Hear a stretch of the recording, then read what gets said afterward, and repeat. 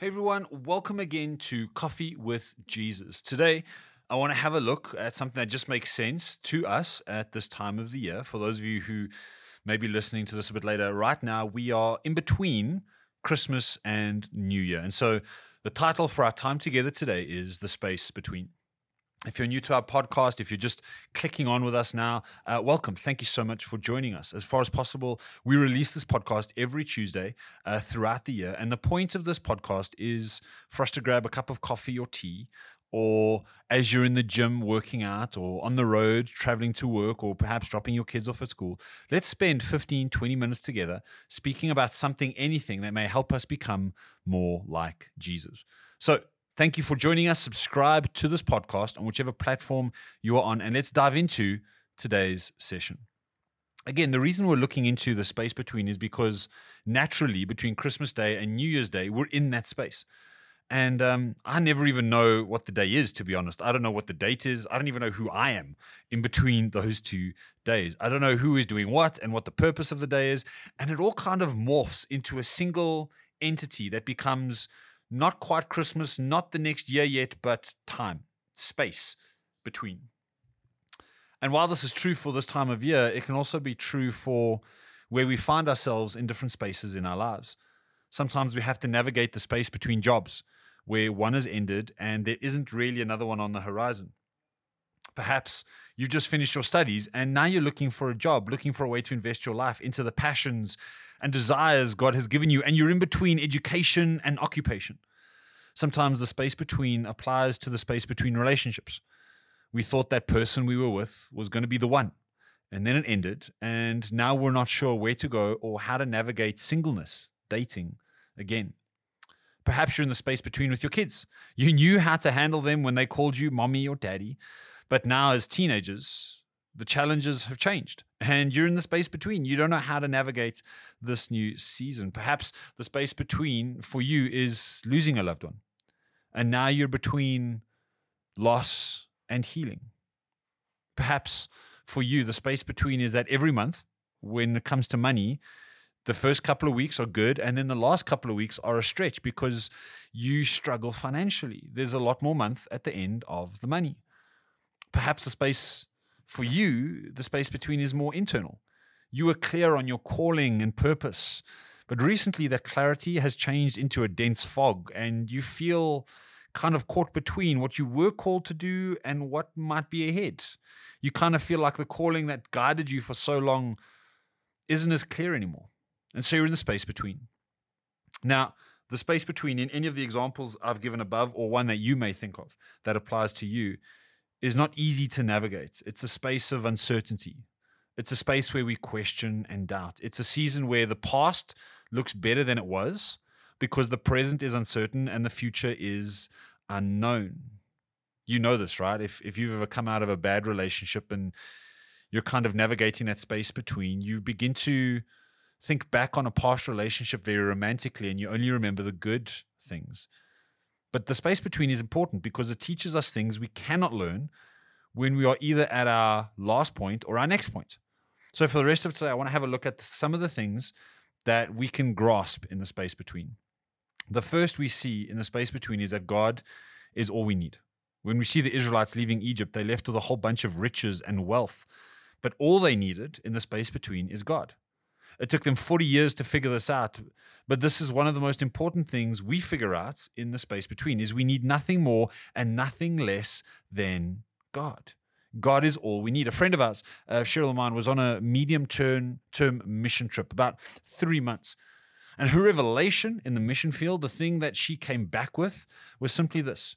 You only realize Jesus is all you need when Jesus is all you have. You only realize Jesus is all you need when Jesus is all you have. In the space between, we see that everything else we think is a need is secondary to our relationship with Jesus. The wilderness puts needs into perspective.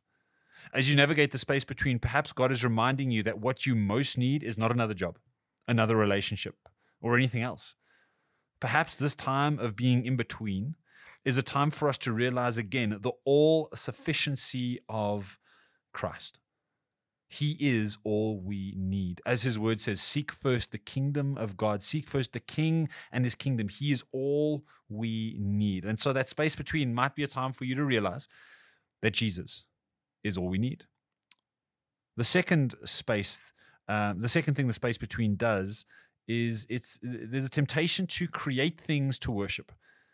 God seems a bit distant or even a bit dangerous in the space between. He might be calling us to do things that seem illogical outside of faith. And so if we aren't careful, what we can do is we can create godlike things in our lives, and we begin to live for them. We begin to worship these godlike things. Another word for that is idol. Again, the Israelites are a great example of this. They were there while God was speaking to Moses and downloading the covenant for them. And instead of waiting well, they chose to create something else to worship. We see they give their gold, they give their stuff to Aaron, and they create the golden calf. They chose to make a manageable idol because the reality of who God was in the space between was too much for them. This is such an interesting thing, and we could probably just take multiple podcasts to unpack just this thought. In the space between, we tend to put ordinary things on the thrones of our lives. They might be good, they might be bad, they might have no inherent morality or ethic, but what we can do is we can fall into the trap of worshiping that relationship we want so badly.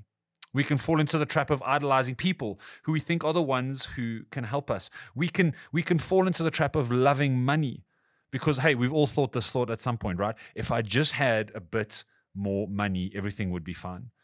And so in that space between, in that space of not where I was, not where I want to be, that space between, what we can do is we can allow things that can add value to us and benefit us, we can put them on the thrones of our lives, and we begin to idolize them. Why? Because we can manage them.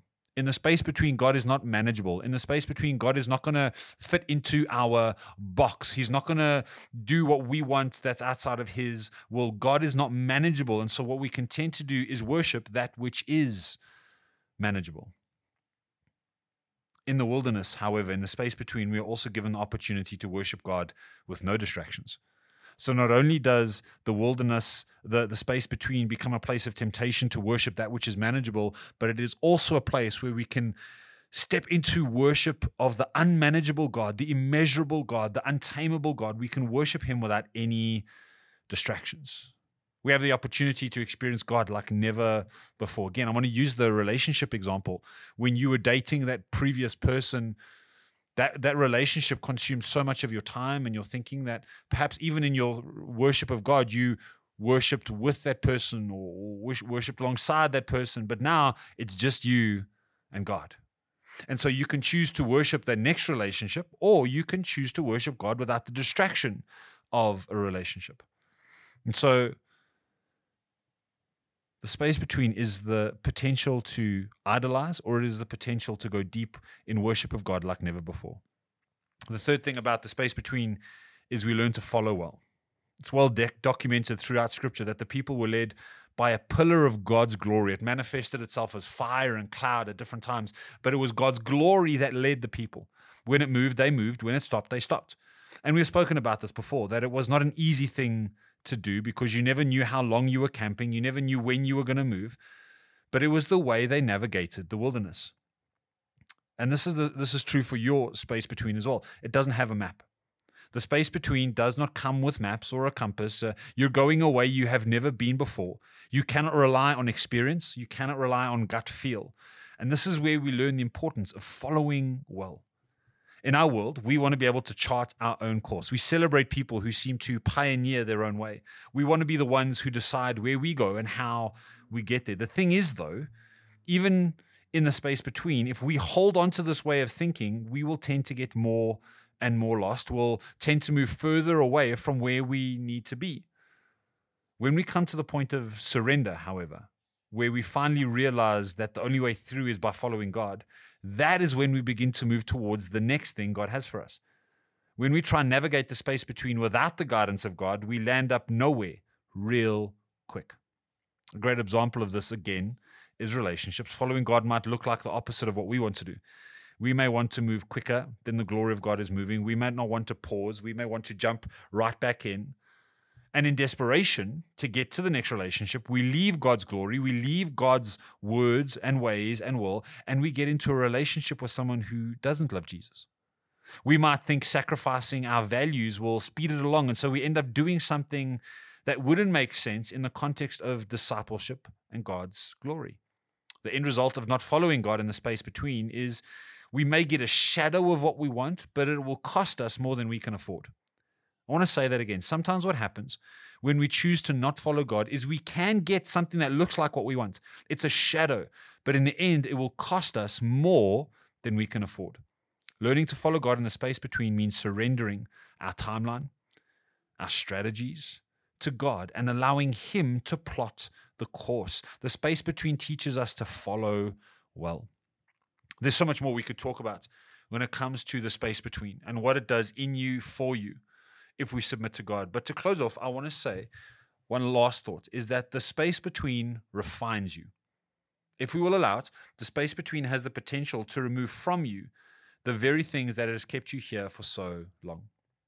Every year around this time, Cheryl and I, my wife, we go through our entire house. And that sounds big. I mean, it's just a couple of rooms. But we get rid of the things we will not need in the coming year. We go room by room, cupboard by cupboard, and we ruthlessly get rid of things. The space between Christmas and New Year's has become a time when we slim down for the next season. It's so good. It's such a great time of year for both of us. And it's spiritual. It's not just a physical thing. It's actually a spiritual thing for us, that we feel ready. We're not hindered by the stuff of the previous year. We reduce our living so that we can step in lean and trim for the next year. For the Israelites, we see all the people that still had a slave mindset and couldn't step into the promise of God. They die in the desert. The nation of Israel were refined through the space between, so that only those who could possess the promise of God were left. None of those who lived from a slave mindset stepped into the promise of God. Perhaps the space between is the space you need to realize what you don't need in the season ahead. I'm going to say that again. Perhaps the space between is the space you need to realize what you don't need in the season ahead. Perhaps you need to let go of hurt and unforgiveness. Perhaps you need to drop a habit or a way of thinking. Perhaps there's a person who's hurting you more, and you need to stop giving that person permission or access to you. Maybe it's bad spending habits. Maybe it's something you don't like to admit, like selfishness, entitlement, perhaps racism, prejudice. Whatever it is, what is it that this season between, this space between is trying to remove from you? The space between is not always nice, but it is something that can grow us by refining us. We move from one thing to another through this space. And in so doing, we learn these things, right? We learn how to rely on God. We learn where our worship is. We understand the significance of following well, and we let go of what doesn't grow us. Today, if you would allow me, how is your space between going? Are you trying to figure it out on your own? Or are you satisfied in God, worshiping God, following God, allowing God to refine you? Or perhaps you're the opposite. You're satisfied with the next thing. You're unsatisfied, maybe frustrated. Are you worshiping that which is manageable? Are you following your own gut feel? And are you keeping the things that are hindering you?